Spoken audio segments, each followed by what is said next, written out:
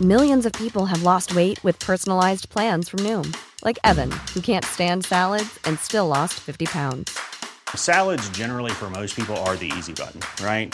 For me, that wasn't an option. I never really was a salad guy. That's just not who I am. But Noom worked for me. Get your personalized plan today at Noom.com. Real Noom user compensated to provide their story. In 4 weeks, the typical Noom user can expect to lose 1 to 2 pounds per week. Individual results may vary. Mother's Day is around the corner. Find the perfect gift for the mom in your life with a stunning piece of jewelry from Blue Nile. From timeless pearls to dazzling gemstones, Blue Nile has something she'll adore. Need it fast? Most items can ship overnight. Plus, enjoy guaranteed free shipping and returns. Don't miss our special Mother's Day deals. Save big on the season's most beautiful trends. For a limited time, get up to 50% off by going to BlueNile.com. That's BlueNile.com. Ja, och hjärtligt välkomna till Stocks och Wilson har en podd i samarbete med dagensps.se. Gå in där och prenumerera på... Jag vet inte vad du sa, men du sa fel. Ja, jag har faktiskt svårt att säga det ordet. Prenumerera. Jag sa ju det nu. Prenumerera. Ja. Nej, nu har du fel igen. Ja, men kan inte du säga det då? För jag kan inte säga det tydligen. Prenumerera. Ja, säg det då. prenumerera. Ja, det var exakt det jag sa. Gå in där och prenumerera på dagensps.ses nyhetsbrev. Ja, och vi finns ju även på iTunes. Precis, in där och rösta på oss. Man kan rösta på 3, 4 eller 5 stjärnor kan man ge oss. Ja. Det minsta. Ja, men då får man ju rösta vad man tycker egentligen. Kan man skriva ett omdöme också om man tyckte att Alexander hade en härlig någonting. Härlig kofta. Nej, men vad fan, in där och tyck och rösta och så. Så att det är väl viktigt att man gör det. Ja, då blir det härligt helt enkelt. Jättebra. iTunes, in och rösta.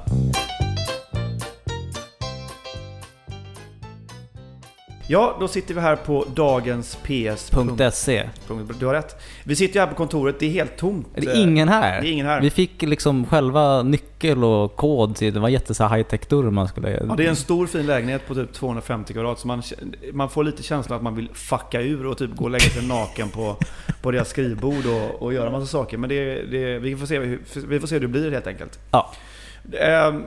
De är på Kickoff. Dagensps.se. Det här ordet kick-off, jag vet inte, jag blir lite förbannad när jag hör det. Du blir jävligt förbannad, det ser man ju på dig. Ja, jag tycker det är ett vad jävligt fult. Vad är det med kick, fult? Ja, men det är som bonus, det är också fult som fan, just ordet bonus. Jag vet inte, jag blir extremt producerad av det. Vad tror du de gör? Vad gör man på en kick-off? Nej, men det är ju, man åker ju iväg på någon jävla kursgård och så ska man hitta sig själv, eller hitta sig själv i företaget och så man rullar bollar och säger namn och sånt där. Ja, och så ser en styrkor och svagheter och sen så blir de dyngraka och sätter liksom chefen skinka på praktikanten liksom, på något sätt. Eller förlåt, ha sex. det är det som händer. Ja, det känns ju som det. För att som skådis får man ju fan aldrig åka på någon jävla kick-off. Okej, så det är lite så här avundsjuk att du inte varit inbjuden. Ja, men lite så. Som ligger bakom. Vi är inte en del utav dagensps.se ännu. Nej, vi har inte bevisat oss. Nej. Men vi är tacksamma för att vi var här. Vi är tacksamma, och som sagt, det dagensps.se gör är ju att de samlar nyheter inom tech, innovation, men entreprenörskap. Även entreprenörskap och vin också, som vi har sagt förut. Och då får vi se vad som händer efter den här kickoffen, om det blir någon annat. Idag har vi en väldigt spännande gäst. Ja. Så nu kör vi. Nu kör vi.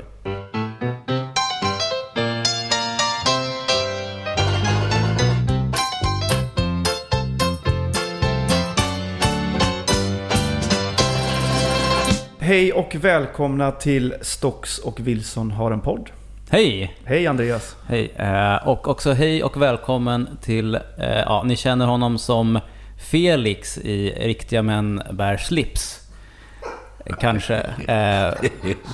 Det är så orättvist. Det är så, Filip Sandén. Det är så fegt. Det är så fegt att öppna detta samtalet på det.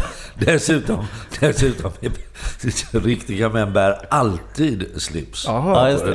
Nej, men vi ska bara... Felciterad och huggen i ryggen direkt alltså. Men det är bra att du är med. Du är med på noterna. Du börjar det bra. Vi vill kolla. Ja. Vad kul att du är här. Ja, det känns jätteskojigt. Ja, det var faktiskt jätteroligt fram till nu. Den kom ju inte igår. Nej, det kan man nog lugnt säga. Kommer att du den ihåg? överhuvudtaget kom var ett fullständigt mirakel. Jag minns att den hade premiär någon gång på 80-talet och den var så jävla usel så de släppte inte filmen utan de lanserade den veckan efter midsommar. Så att ingen skulle se den? Nej, precis. Så jag kommer ihåg, den gick kanske 4-5 dagar och sen så jag satt längst bak i en tom salong på Filmstaden och tittade på den där. Det var någonting för jävligt. Var det så? Då måste man nästan se den här filmen. Ja, alltså man blir sugen. Ja, den kan bli en kult alltså. Jag är jätteglad att du är här. Igår sa vi också att, eller Andreas sa så här, ja men vi måste ju snacka om Snoken för han spelar ju med i Snoken. Men det är ju Sven-Åke Gustafsson. Ni har liksom min värsta lista, det är den vi ska gå igenom eller? Men du är med i Snoken? Absolut. Vad gör du där då?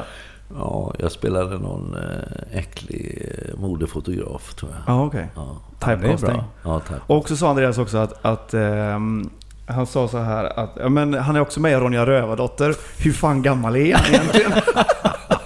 Det är helt otroligt. Ja, Kalle Blomqvist lyckades jag missa, men alltså, sen hakade jag på Lindgren-tåget där. Ja, det var jag och Börje. Ja, det var till. så. Ja.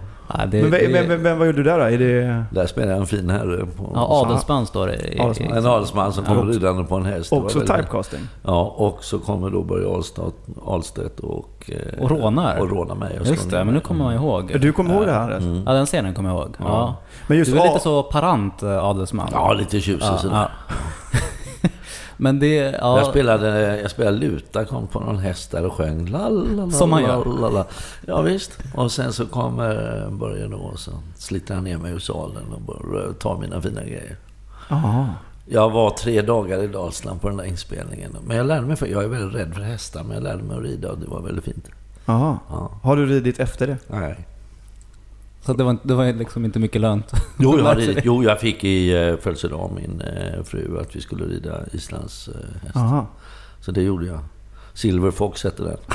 Och hon hade sagt att jag var lite rädd för att rida. Så det var världens långsammaste jävla trötta häst. Så när jag kom upp på den så vägrade den att gå. Va? Så att jag fick ett spö i handen som jag skulle slå den med. Så att den skulle röra sig. Och så slog jag ciao. Och så gick den 2 meter stannade och började beta. Och sen, så var den då. Oerhört misslyckad ridtur. Ja. Ja, men det är ju... Jag tycker det är roligt för att vi har ju känt varandra väldigt länge också. Ja, vi har gjort. Och vi pratade, Andreas, att vi har ju på något sätt jobb vid sidan av teater och skådesprit. Ja, du har alltså bevisligen hållit på med det här ganska länge. Ja, började scenskolan 76. Ja. Har du aldrig funderat på att göra något annat? Jo. Vad skulle jag har då undervisat i teater och så har jag regisserat och så nej, jag vet inte, jag har gjort många olika saker inom genren på det sättet så har jag liksom hållit mig stimulerad. Jag hade nog inte stått ut och bara spela. Nej, precis. Och ju äldre man blir så blir ens uttrycksbehov mindre, eller de ser annorlunda ut. Behovet av att bli sedd och liksom bekräftad av en publik och synas och vara någon och bli någon inför sig själv och ha vänner och fiender och allt det där med att bli vuxen. Alltså när man blir vuxen sen så har man inte alltså det behovet har för mig minskat.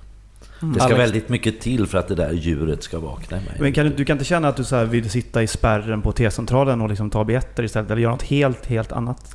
Jo, men jag vet inte om det är just det i så fall jag skulle vilja göra. Men jag har ingenting emot ett arbete som inte skulle kräva en enorm mental insats. Nej. Alltså med det menar jag någon form för utgivande, kreativitet, skapande. Alltså, jag har ingenting emot att tänka så.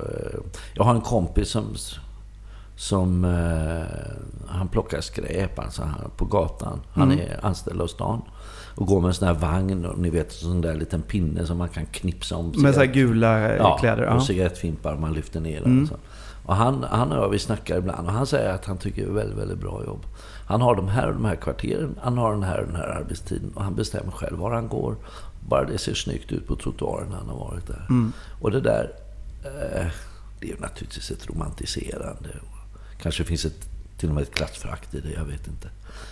Men det är klart att den typen av jobb som inte skulle ställa några krav på ens egen liksom, kreativitet vore ganska skönt ibland. Att man går liksom 9-5 och så har man sin gata. Jag förstår. Ja, det kan jag också tycka att...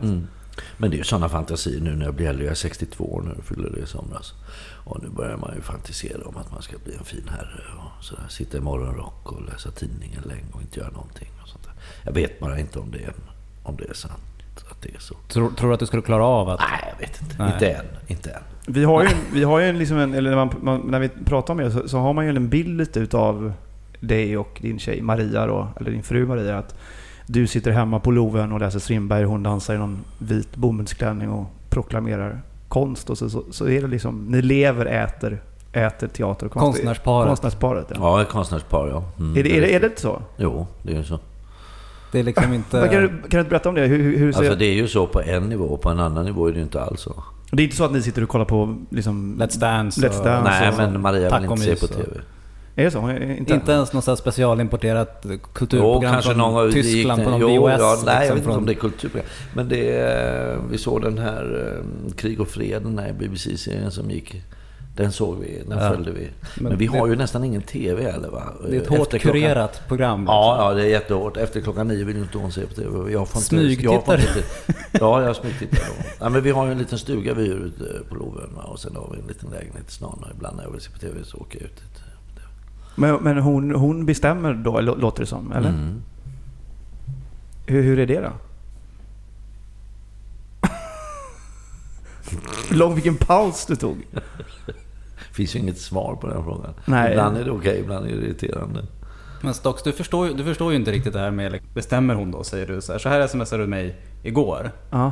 Det börjar trevligt med att vill du hänga med på Bullets over Broadway på fredag? Jag har biljetter till premiären. Shit vad trevligt, tack så hemskt mycket. Men nej tyvärr, Nicole, min fru, hon ska iväg då liksom, så att jag är hemma med barnen. Och då får man liksom, men har du ingen makt hemma? Okej, alltså. Ja, som jag sa, då försöker jag skämta lite. Ja, men som jag sa, på jobbet är det jag som bestämmer hemma. Men nej. Och sen ska jag ju resa bort hela nästa vecka, så det är ju inte riktigt kanske läge att jag ska gå ut på fredag också då. Tyst. Älskar dig ibland. Kissa på dig, får man då. Det är som någon slags vad har vi för förhållande egentligen? Men jag har, som du sa, jag kanske inte förstår att ni då att ni lever i förhållande där kvinnan bestämmer. Och det är okej, men jag har ju inte det så. Det är inte fråga om att kvinnan bestämmer eller mannen bestämmer. Det är ju en fråga om give and take här. Man får ju ta hänsyn när man bor ihop, så enkelt är det. Ja, det förstår jag. Så ställ inte den dumma frågan. Tänk inte på i de banorna. Det är den där maktsnacket. Nej, men det är inte så jag menar. Det var ju också lite skämsamt. Ingvar Hidvall sa det till mig en gång. Filip, älskar du Maria? Ja. Vill du alltid vara med henne? Ja. Så. Gör då precis som hon vill där hemma. Så blir allting bra. Det är därför jag är klokt. Ensam. Och det där är en sanning med modifikation naturligtvis, men alltså... Man får ta hänsyn, Alex. Ja, man kan ju ha den intentionen att nu ska jag göra så att hon blir glad, eller han blir glad. Sen kommer man ju såklart inte kanske alltid göra det, för man har ju egna behov också som måste komma fram. Men om man har den intentionen så kanske det blir 50-50. Ja. Precis, jag menar i vårt fall så är det Maria väldigt trött på kvällarna och pigg på morgnarna. Så när klockan är 8:15, då är det natt. Och då stänger hon av liksom. Det är inte så mycket att göra åt det. Då har hon lagat sån här finkrisp och så... Ja, då äter vi finkrisp. Hon gör ju mycket finkrisp. Och jag älskar Maria, hon är ju fantastisk. Ja, det.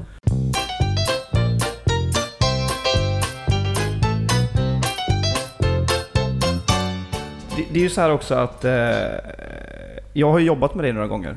Och du har ju verkligen, alltså du är ju på något sätt min mentor ändå. Ja, för som du sa så har ju du jobbat som regissör. Just mycket också. Och då har ju du haft Alexander. Ja, jag tycker under det är dig. Ja, under mig, med mig, i mig, på mig, över mig. Vi har vi har haft ett intensivt och bra sån där, du sa mentor med sån här storebror, lillebror, pappa, son. Jag brukar ju säga att det är Filip Sandén som har gjort dig, Alex. Ja, men jag har ju jobbat väldigt mycket på teatern, och det är roligt att du sa det där brorsa, och pappas son. Du sa det någon gång så här, bara, vi skulle spela bröder du och jag. Ja. Och du sa, nej du kan spela min farfar. Ja. Och sen blev det ju så att du kallar mig för farfar Fille hela tiden. Ja, det gör jag. Och jag har liksom accepterat det nu. Du är min äldsta kompis. Ja, det är faktiskt så. Du är en av mina äldsta kompisar av de yngre. Ja. Men det är bra med den här branschen, tycker jag, att åldern är fullständigt oväsentlig. Utan man möts på andra nivåer. Ja. Och det är jävligt skönt, tycker jag. Underbart. Ja, det är nog något av det finaste, ska jag säga. Ja. Men för det är ju väldigt roligt att vara, alltså, jobba med det är ju speciellt. Sen är det ju roligt att vara i din närhet ju. Du är ju väldigt dramatisk liksom. Vilket är kul. Nu tittar du på mig konstigt, men så är det ju. Väldigt dramatisk. Hur är man då? Jo, men jag menar att när man sitter på en restaurang till exempel, så pratar du med alla inom 5 minuter egentligen. Vilket är roligt. Och du skojar med liksom äldre damer och du skriker och du går in och pratar med kocken och så här. Och sen har jag åkt bil med dig också då. Det är också en upplevelse. Du är ju väldigt emotionell när du kör. Du skriker ju och gapar. Jag blir trött på andra trafikanter. Men är det alltid så? Är det alltid så? Ja, det är alltid så. Jag hade säkert fått någon bokstavskombination om jag hade liksom blivit född lite senare. Det är nog så. Men jag gör det också för att provocera dig lite, för att det är så roligt att gå lite över gränsen socialt med dig, därför att du blir lite generad. Och det är så konstigt, för du tycker det är lite kul. Du är ju lite själv likadan, va? Verkligen. Men när jag då övertrumfar dig, då blir du jätteröd i ansiktet, generad. Titta, om vi sitter ute på ett café så här, så tittar du ner och liksom vill inte vara där. Ja, men det var ju någon gång... Du skäms helt enkelt. Ja, men jag skäms. Det är ju lite som att ha en farfar som man har tagit ut från hemmet. Och sitter där, jävla tanter, och du är så här, gapar på. Och du är så här, ja, det är nog riktigt. Och du skriker könsord och så här. Och det är viktigt. Nej, Alex. Det har du gjort. Nej, det gör jag inte. Nej, och svär på ditt eget kön om det ska vara så. Ja. Jag sa könsord. Ja, just det. Jo, men du har ju sagt någon gång att när ljuset går ner på bio eller på teater så måste du skrika. Så har jag en tvångstanke att jag ska skrika kuken. Ja. Och det har du gjort några gånger när vi har och ljuset går ner, så är det där, kuken! Och då måste du liksom vänta. Ja, han är gammal. Han är gammal. Han kommer inte ut så ofta. Ja, men lite så är det ju. Det är vilket kul, men det är också då... Ja. Men det kan ju också vara så att det som ditt väsen, det som du är, lockar fram också vissa egenskaper hos mig. De blir mer aktiva när jag är med dig. Så det är mitt fel? Ja, nej, fel. Då är du där fel och rätt och makt och hög och låg och så. Sluta. Ja. Jag fattar. Nej, men det är blir du lite svettig i pannan nu? Lite svettig, men jag blir ju det i din närhet. Ja, det är ju det. Du blir jag med dig också. Så att vi triggar varandra. Det är hemskt. Men kan inte du stoppa det här på något sätt? Men du har, känns det som ett liksom genuint intresse av folk? Eller av människor i allmänhet? Att så här... Jaha, vad du står där och viker servetter bredvid mitt bord. Vad gör du? Exakt, är det så är det. Ja, det är en slags rastlöshet, men det är också en nyfikenhet och ett intresse. Jag tycker det är kul med folk. Men det stoppar inte vid att bara undra, utan du måste fram och fråga då? Nej, liksom, men jag går nog fram och frågar. Jag bryter nog den där sociala blygsel ganska snabbt. Det är ju häftigt, för att många skådespelare är ju tvärtom, som inte vill prata med någon eller bara liksom går i sin egen värld. Men du är ju verkligen tvärtom och är intresserad. Tror du att det har att göra att man så här... Jag vet inte, men att du samlar på dig liksom information om människor som du sen har... Nej, jag gör det inte i professionellt syfte. Nej, det gör jag inte. Jag gör det någon slags... det är en rastlöshet, skulle jag vilja säga, mer också. Det är ett slags sätt att vara närvarande hela tiden. Känna att man lever och att man interagerar med andra människor. Att man är en del av någonting. Att det inte tar slut. Första gången jag jobbade med dig, eller egentligen andra var det då, men det var när jag flyttade till Stockholm 2007, så gjorde vi en föreställning som heter Figaros bröllop. Och då kom jag ihåg att vi hade en pressdag efter typ en vecka. Vi hade repat eller något sånt där. Och just det här med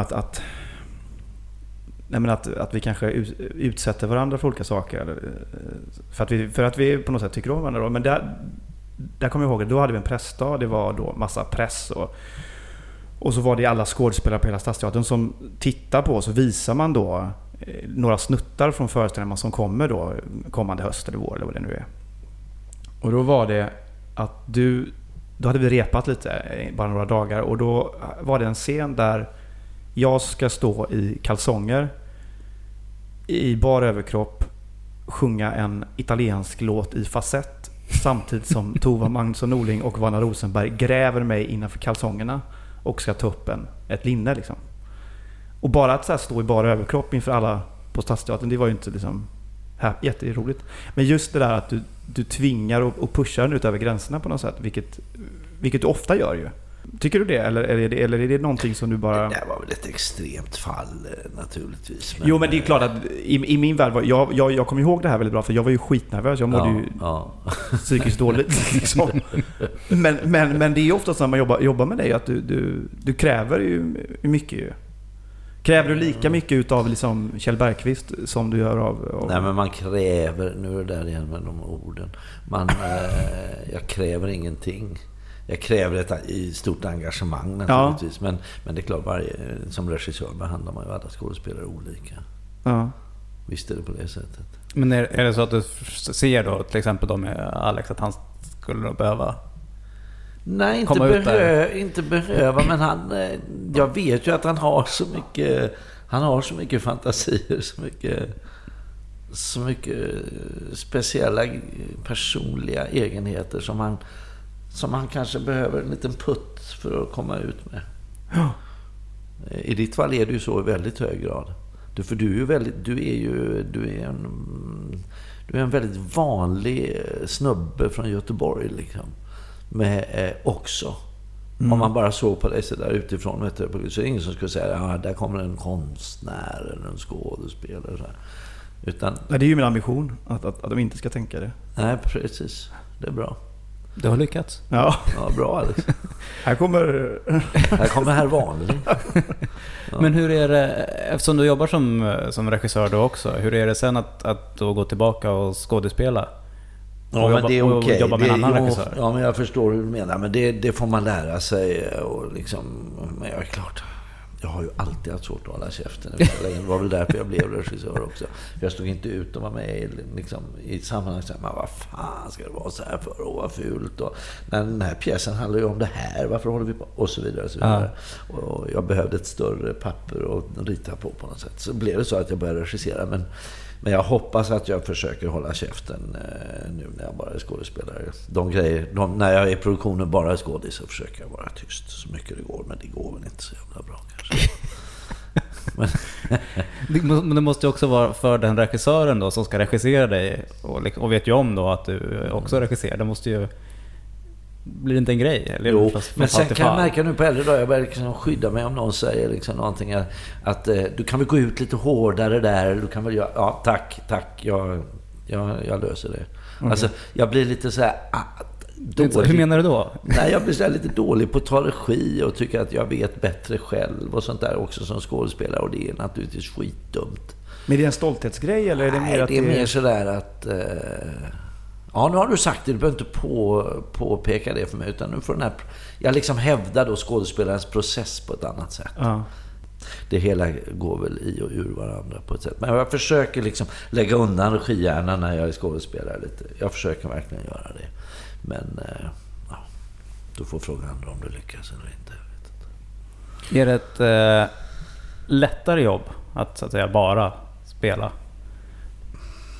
Ja, alltså du har ju bara ansvar för dig själv. Du slipper ju det där stora liksom, ångestklumpen och bära andra människors lycka och olycka på dina axlar. För det menar jag man måste göra som regissör. Då är ansvaret 100% ditt.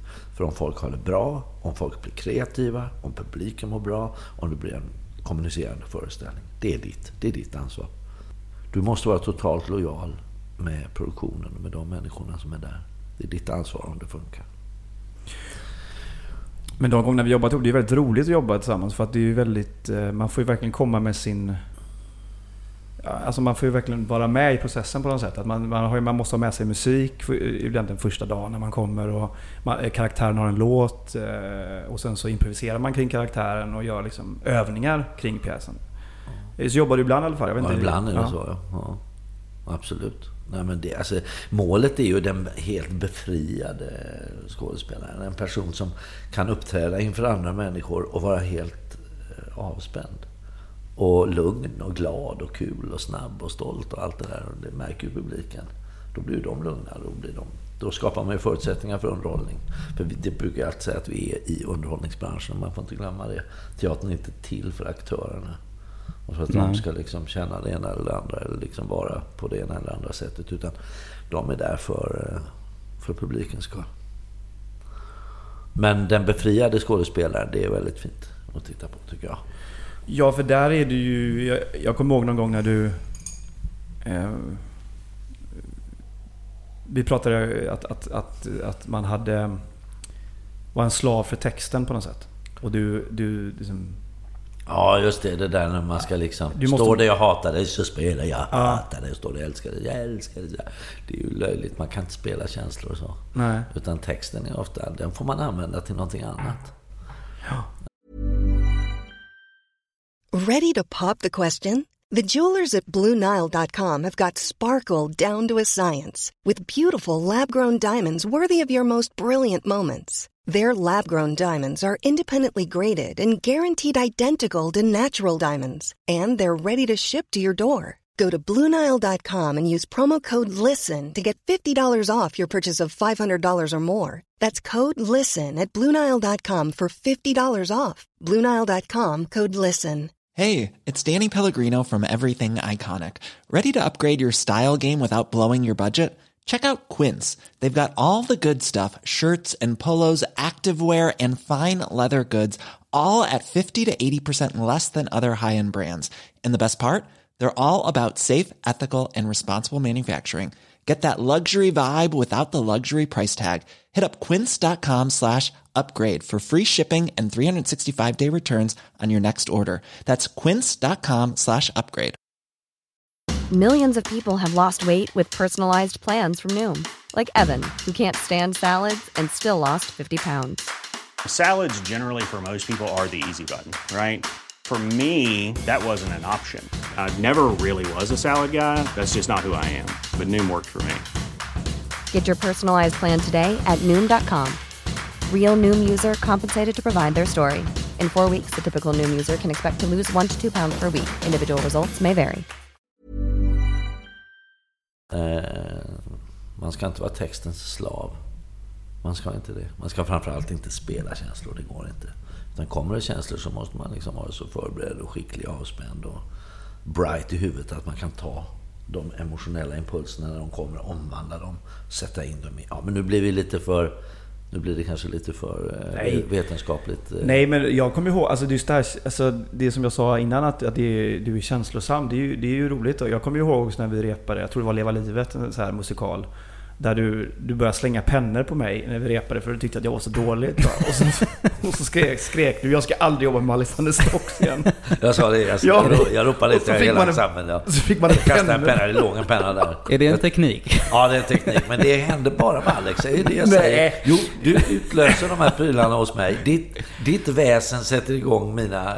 Jag har sett dig stå och skrika i bara överkropp också när du blir svettig. Ibland när jag blir svettig, när jag blir upprörd, blir jag varm. Då får jag såna här vallningar, va? Då står det en man i 65-årsåldern i salongen i svettig och bara överkropp och skriker. Nej, det stämmer inte, Alex. Jo, men lite stämmer. Jag kanske saltar lite i historien, men det är väldigt roligt att vara med om. Det är inte som att man sitter på Försäkringskassan och jag vet inte, men... Det är ju väldigt mycket som är accepterat inom teatern. Liksom, alldeles för mycket ska jag säga, som är helt orimligt om man skulle sätta det i en annan kontext. Absolut. Så, kanske som att kasta pennor på sina kollegor och speciellt som arbetsledare kasta pennor på sina kollegor. Nej, det är väldigt, väldigt dåligt. Alltså. Jag ber om ursäkt. Men det blev ju bra. Men jag vet inte fan om det blir bra. Men han är så jävla envis ibland. Jag kommer också ihåg det här var första dagen på du kommer inte ihåg de här grejerna. Jag vet inte om det är åldern eller vad det är, men du får säga jag kommer ihåg det väldigt väl i alla fall. Och då var det så här att i och med att vi är kompisar också och jag ringer ju dig när man har problem och allt sådär. Men då var det kollationeringen på Figaros bröllop och då sitter vi hela liksom, ensemblen och tekniker och allting. Kollationering är alltså när man första gången går igenom pjäsen egentligen. Med man möts första gången och läser pjäsen. Liksom. Och sen pratar man lite om det och sådär. Och då handlar ju Figaros bröllop handlar väldigt mycket om otrohet. Och då säger Filip så här: ja, Alex, du har ju varit otrogen. Kan du berätta om det? inför alla. Det var mitt första jobb på Stadsteatern. Så jag bara, jo, Ja, jag vet inte. Ja, det har jag varit liksom. Ja, och det jag menar med det är att på något sätt är det ju jobbigt i stunden, men det är ju också ganska befriande i slutändan, för då är det så här, okej, vad fan, allt är öppet nu. Ja, och så här, jag förväntar mig heller inget korrekt inlevelsefullt svar från dig, utan jag förväntar mig bara någon form för kommunikation, och att den kommunikationen kanske inte alltid måste vara så himla artig eller korrekt eller hur ska jag säga, allvarsam, utan kommunikationen kan föregå på många plan samtidigt, så att det blir levande. I Sverige har vi ju en tendens när vi pratar med varandra, inte nu får vi, och det är ju liksom poddens kvaliteter kan man säga, men i Sverige har vi en tendens, vi tänker och så säger vi, och så den vi pratar med då lyssnar, reflekterar över vad han har hört, och sen tänker han och så svarar han, och så pågår det så här, så det är liksom långa pauser i samtalen ofta i Sverige. Utomlands är det inte riktigt på det sättet. Jag bodde många år i Danmark, de är ju snabba i käften där, eller de pratar samtidigt som de tänker. Så var det jag och en svensk kille, vi satt i en bar, och så var det en dansk bartender, och vi satt och pratade där, jag och den där svenska killen.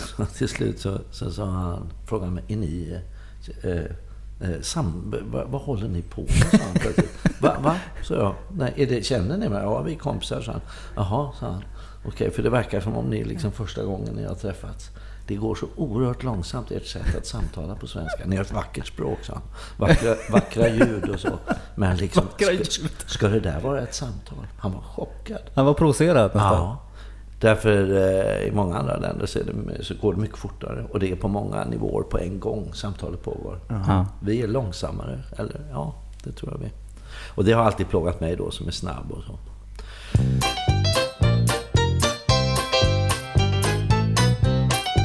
Vi jobbade ihop i Uppsala en gång.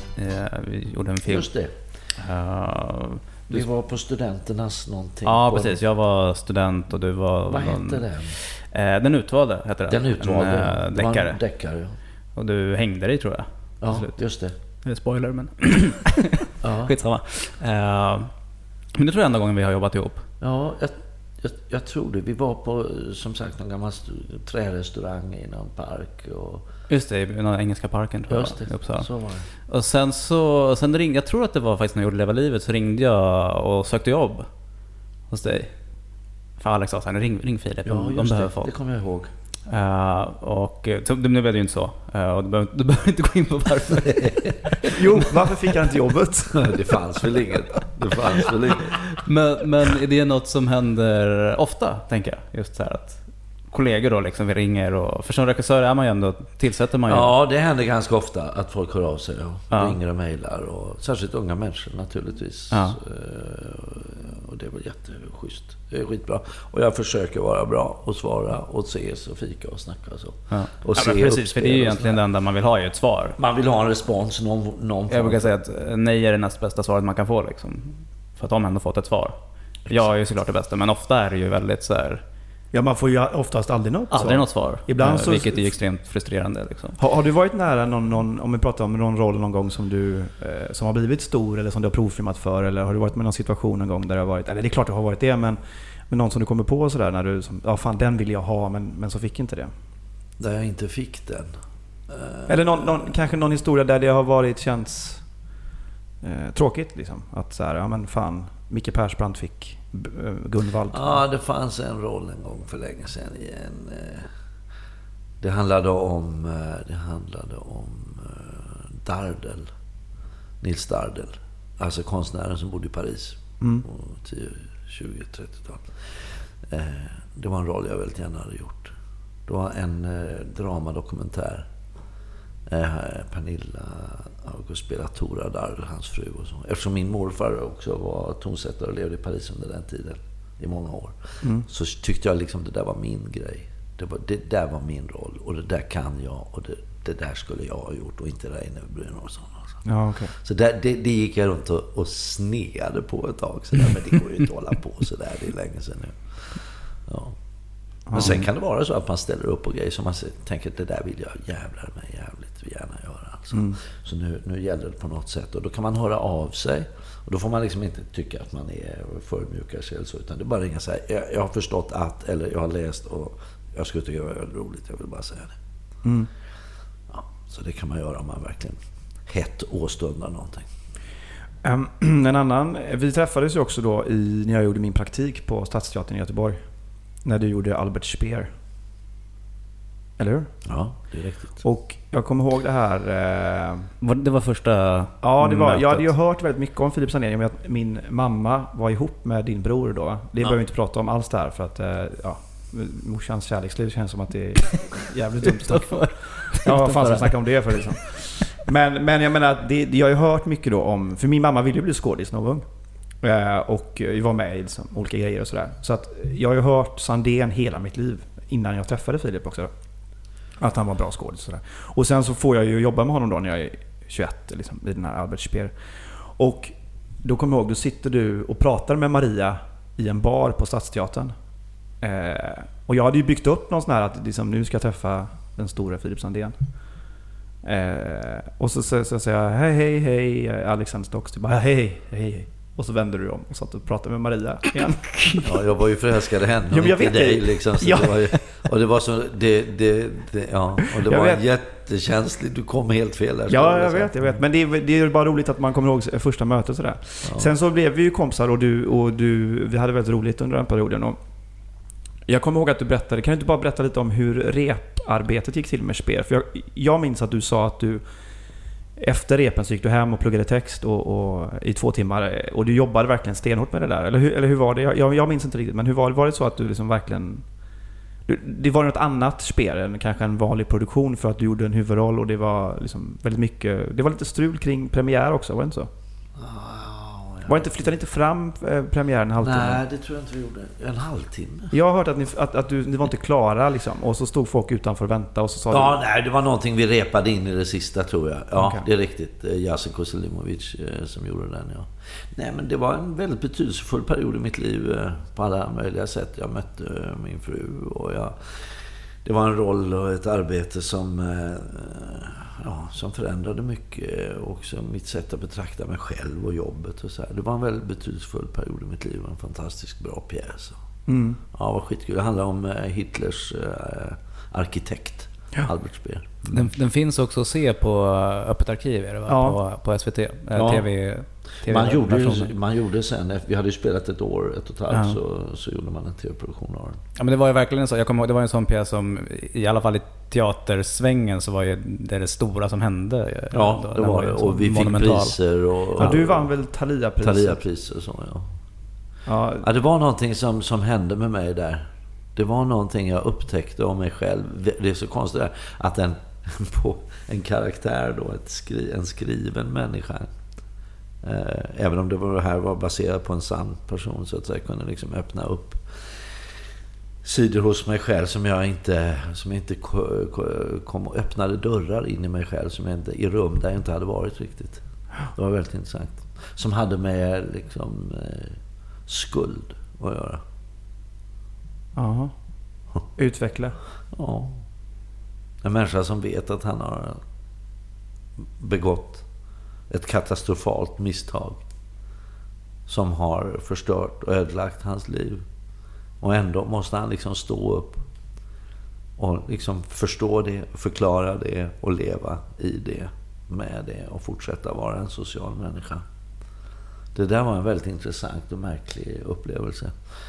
För all ens egen smärta och fulhet och dåliga sidor, de liksom var jag tvungen att ta i anspråk på något sätt och vara med liksom. Och samtidigt försvara dem. Det var oerhört märkligt. Och det var också en hyllning till ett barn, kan man säga, den här karaktären. Han var då uppvuxen i en jättesnobbig överklassfamilj. Mamma var supersnobbig. De var inte adliga, vilket hans mamma hatade då. Men hon designade, de hade lite så här tjänstefolk hemma, hon designade kläder med knappar där det stod då ett S då. Hon gjorde en slags falsk vapensköld åt den här familjen som skulle manifesteras i tjänstefolkets klädsel och sånt där. Så han var uppvuxen jättesnobb, och pappan var då en mycket berömd arkitekt och en liberal humanist, en frisinnad man som krävde då lydnad och som krävde att sonen tog över det där. Och sen så när han då som ung man stöter ihop med Hitler, och Hitler liksom spottar honom och säger, kan inte du komma och jobba med mig då? Då händer liksom någonting, att någon betydelsefull människa plötsligt tar det i anspråk som ung man. En ung man som var ganska förtryckt hemifrån, försiktig, rädd, skicklig. Och sen så, för att få den kärleken han fick av Hitler, var han tvungen liksom att sälja sitt förstånd. Väldigt intressant. Det där tycker jag man kan känna igen. Du behöver inte vara vare sig överklasskille eller någonting, men du kan känna igen det där, att man går med på saker ibland för att få kärlek. Nej, men och just det också att man helt plötsligt har hamnat i ett läge eller som man inte riktigt kan förstå hur man har kommit dit, och man inser att det kanske är fel det man gör, eller det är fel det man gör, men man måste ändå göra det. Ja, därför att du mår någonting i dig måste få ha det där. Måste få vara där i den där värmen, i den där gemenskapen. Få den uppmärksamheten, få det självförtroendet och berömmet och kärleken. Och även om det kommer från en ond plats. Och det visste man ju inte då, så att säga. Han visste ju inte det, Speer, då när han begick det stora misstaget att sälja sig till djävulen. Det var ingen djävul. Det var en människa som liksom erbjöd stolthet och en framtid åt ett helt folk och ett helt land. Och så vidare. Så oerhört komplext. Och just den där kombinationen av att liksom vara uppriktig samtidigt som man liksom såg bort ifrån sanningen, som han var tvungen att göra, Speer ju. För han sa ju att han inte visste någonting om folkmordet, massmördandet. Han sa att han inte visste det. Vad tror du? Nej, jag tror att han visste det. Men han vände sig, han säger det själv på slutet av pjäsen, sa han en snack med publiken. Han säger att den som vänder sig bort, den vet. För man vänder sig inte bort från någonting om du inte måste, så att säga. Vi har faktiskt den här scenen. Jag vet inte alls om det här kommer funka i och med att folk lyssnar ju på det här. Men att vi har sista scenen i Speer här. Jag har tagit fram den från så att du kan väl, jag vet inte om det kommer funka, men sätta på den och så får vi se om vi kopplar på ljudet senare. Ja, just det. Och du har ju inte kanske sett det här nu då på, nej, vad är det, 15 år? Ja, något sånt där. Men det här... Det är den filmade versionen. Det är den TV. Som filmar ansikten, så är vartenda ett av dem mitt. Nu får du vara mig. Gråter du? Ja, jag gråter över mig själv. Och det liv jag kunde levat om jag inte hade varit den jag varit från början.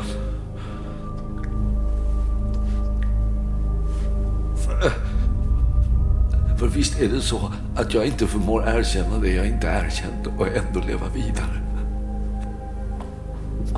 Men gjorde jag det, kunde jag åtminstone dö som den människan jag hade kunnat bli.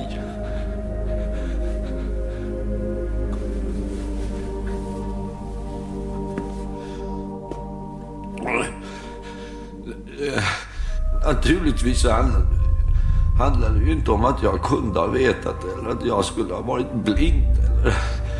För det är faktiskt så att ingen förmår se i ett totalt tomrum. Den som vänder sig bort, den vet.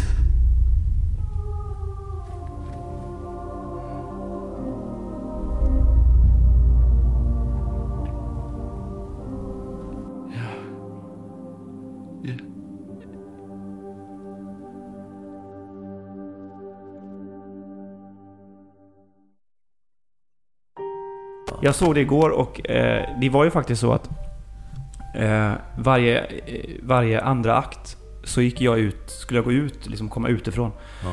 Så då stod jag alltid och såg början på scenkanten. Vi spelade väl kanske 20 föreställningar bara, något sånt. Men varje gång stod jag där för att jag kommer ihåg att det var så häftigt att se. Liksom. Ja.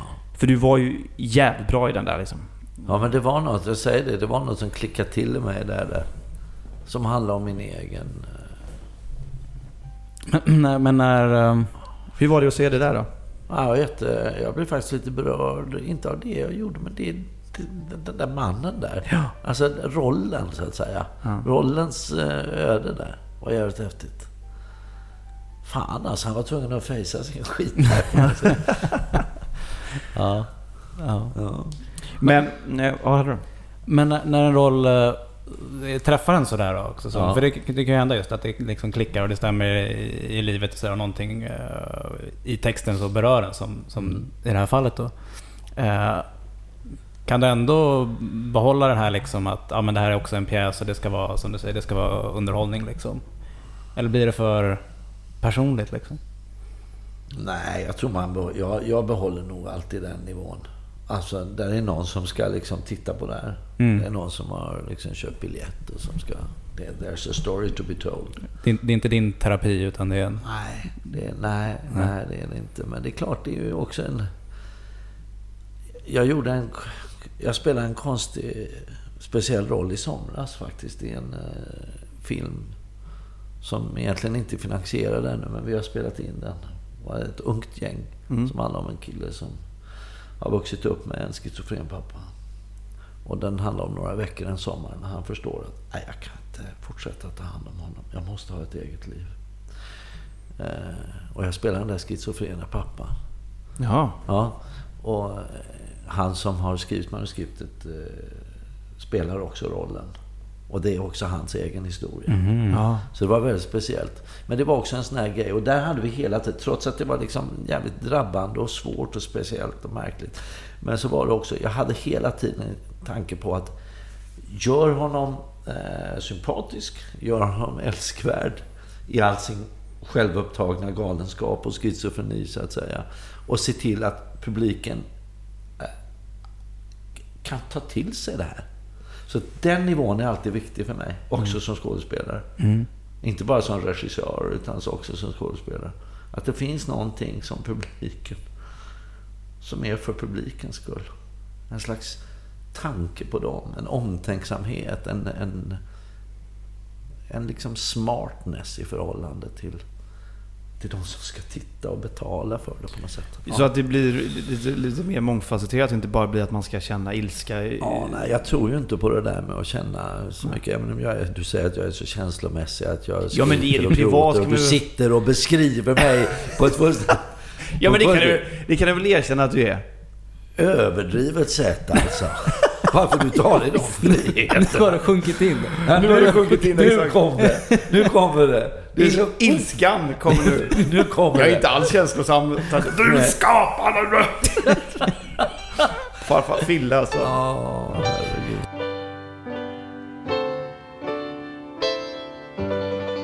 Jag har ett annat minne av dig från min barndom. Det här måste ha gjorts typ 90, tror jag. Det var en animerad kortfilm som hette Exit.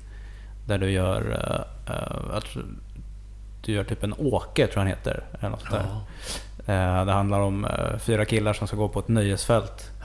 Som visar sig vara... jag vet inte vad, något så hedonistiskt helvete typ. Ungefär så. Ja. Och den här, som jag minns det, gick typ en juldag eller något sånt där. Ganska tidigt ändå. Jag var ju alltså typ 9 år kanske. Mina storebröder var äldre så att vi skulle se den här. Och den gick ju som en tecknad film liksom. Så att vi såg den där. Och den är ju för hemsk. Alltså. Ja, det är den. Den är våldsam. Fan vad så Filip var din så här lillstrumpa och lite vilse i pannkakan. Ja, verkligen. Men jag har ju gjort en hel del såna där tecknade, alltså röster till tecknade filmer och sådär. Men de där liksom tecknad film som konstprodukt för barn är inte så vanligt. Nej. Och de minns jag minns den där väldigt väl. Den var väldigt bra. Man kan lite säga att Filip har förstört din barndom då, kan man säga. Har du visat den här för dina egna barn? Nej, det tror jag inte jag har gjort faktiskt. Jag vet inte ens om jag har den hemma. Ja, den finns på nätet, såg jag nu. Den finns på nätet? Ja, okej, jag kanske ska ta mina barn. Det är någon fascistval där med liksom armbindel som påminner om låter helt sinnessjukt. Alltså vi ska väl avrunda lite här. Ja, och vi ska avrunda med att vi ska sätta det på prov lite. Jag vet inte vad du tycker om det här, men skitsamma, det är jag som bestämmer. Jag har en bok här med dikter som jag har fått från dig faktiskt. Efter en föreställning. Ja, just det. 100 dikter. Ja. 100 dikter. Och jag ska bara välja en dikt här som du ska läsa. Jaha, så avista bara. Ja, du får inte ha läst. Ja, du får inte ha läst den. Men det är ju bara för att... Det är bara för att du älskar mig. Jag älskar dig och du har en sån fin röst. Nej, det har du verkligen. Jag kan inte höra på dig mer, Alex. Sluta nu. Du bläddrar upp på måfå nu bara. Jag bläddrar upp på måfå. Det är en Jacques Werup-dikt, eller? En Jacques Werup-dikt. Vad sa du att han hette? Jacques Werup. Nej, Jacques. Inte Jacques. Jacques är någonting annat. Förlåt, Eva Brauns man är här. Den här blir bra. Du bara tog inte alls på måfå. Jo, jag tog på måfå. Vi tackar Filip Sandén för att han har... Ja, verkligen stort tack. Det var väldigt intressant. Jag fick med nästan alla historier som jag varit med om. Några vågar jag inte ta nu för jag kände att din ilska bubblade upp. Okej, nu kommer en liten dikt av Jacques Werup. Filip Sandén. Jacques.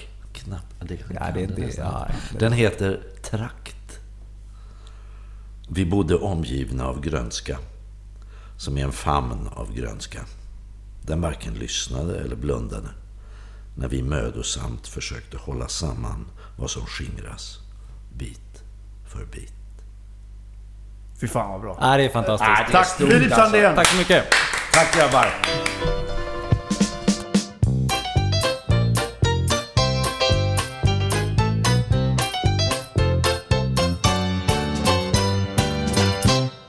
Den här podden görs i samarbete med dagensps.se. Flexibility is great. That's why there's yoga. Flexibility for your insurance coverage is great too. That's why there's United Healthcare Insurance Plans. Underwritten by Golden Rule Insurance Company, United Healthcare Insurance Plans offer flexible, budget-friendly coverage for medical, vision, dental, and more. One of these plans may be right for you if you're, say, between jobs, coming off your parents' plan, turning a side hustle into a full hustle, or even missed open enrollment.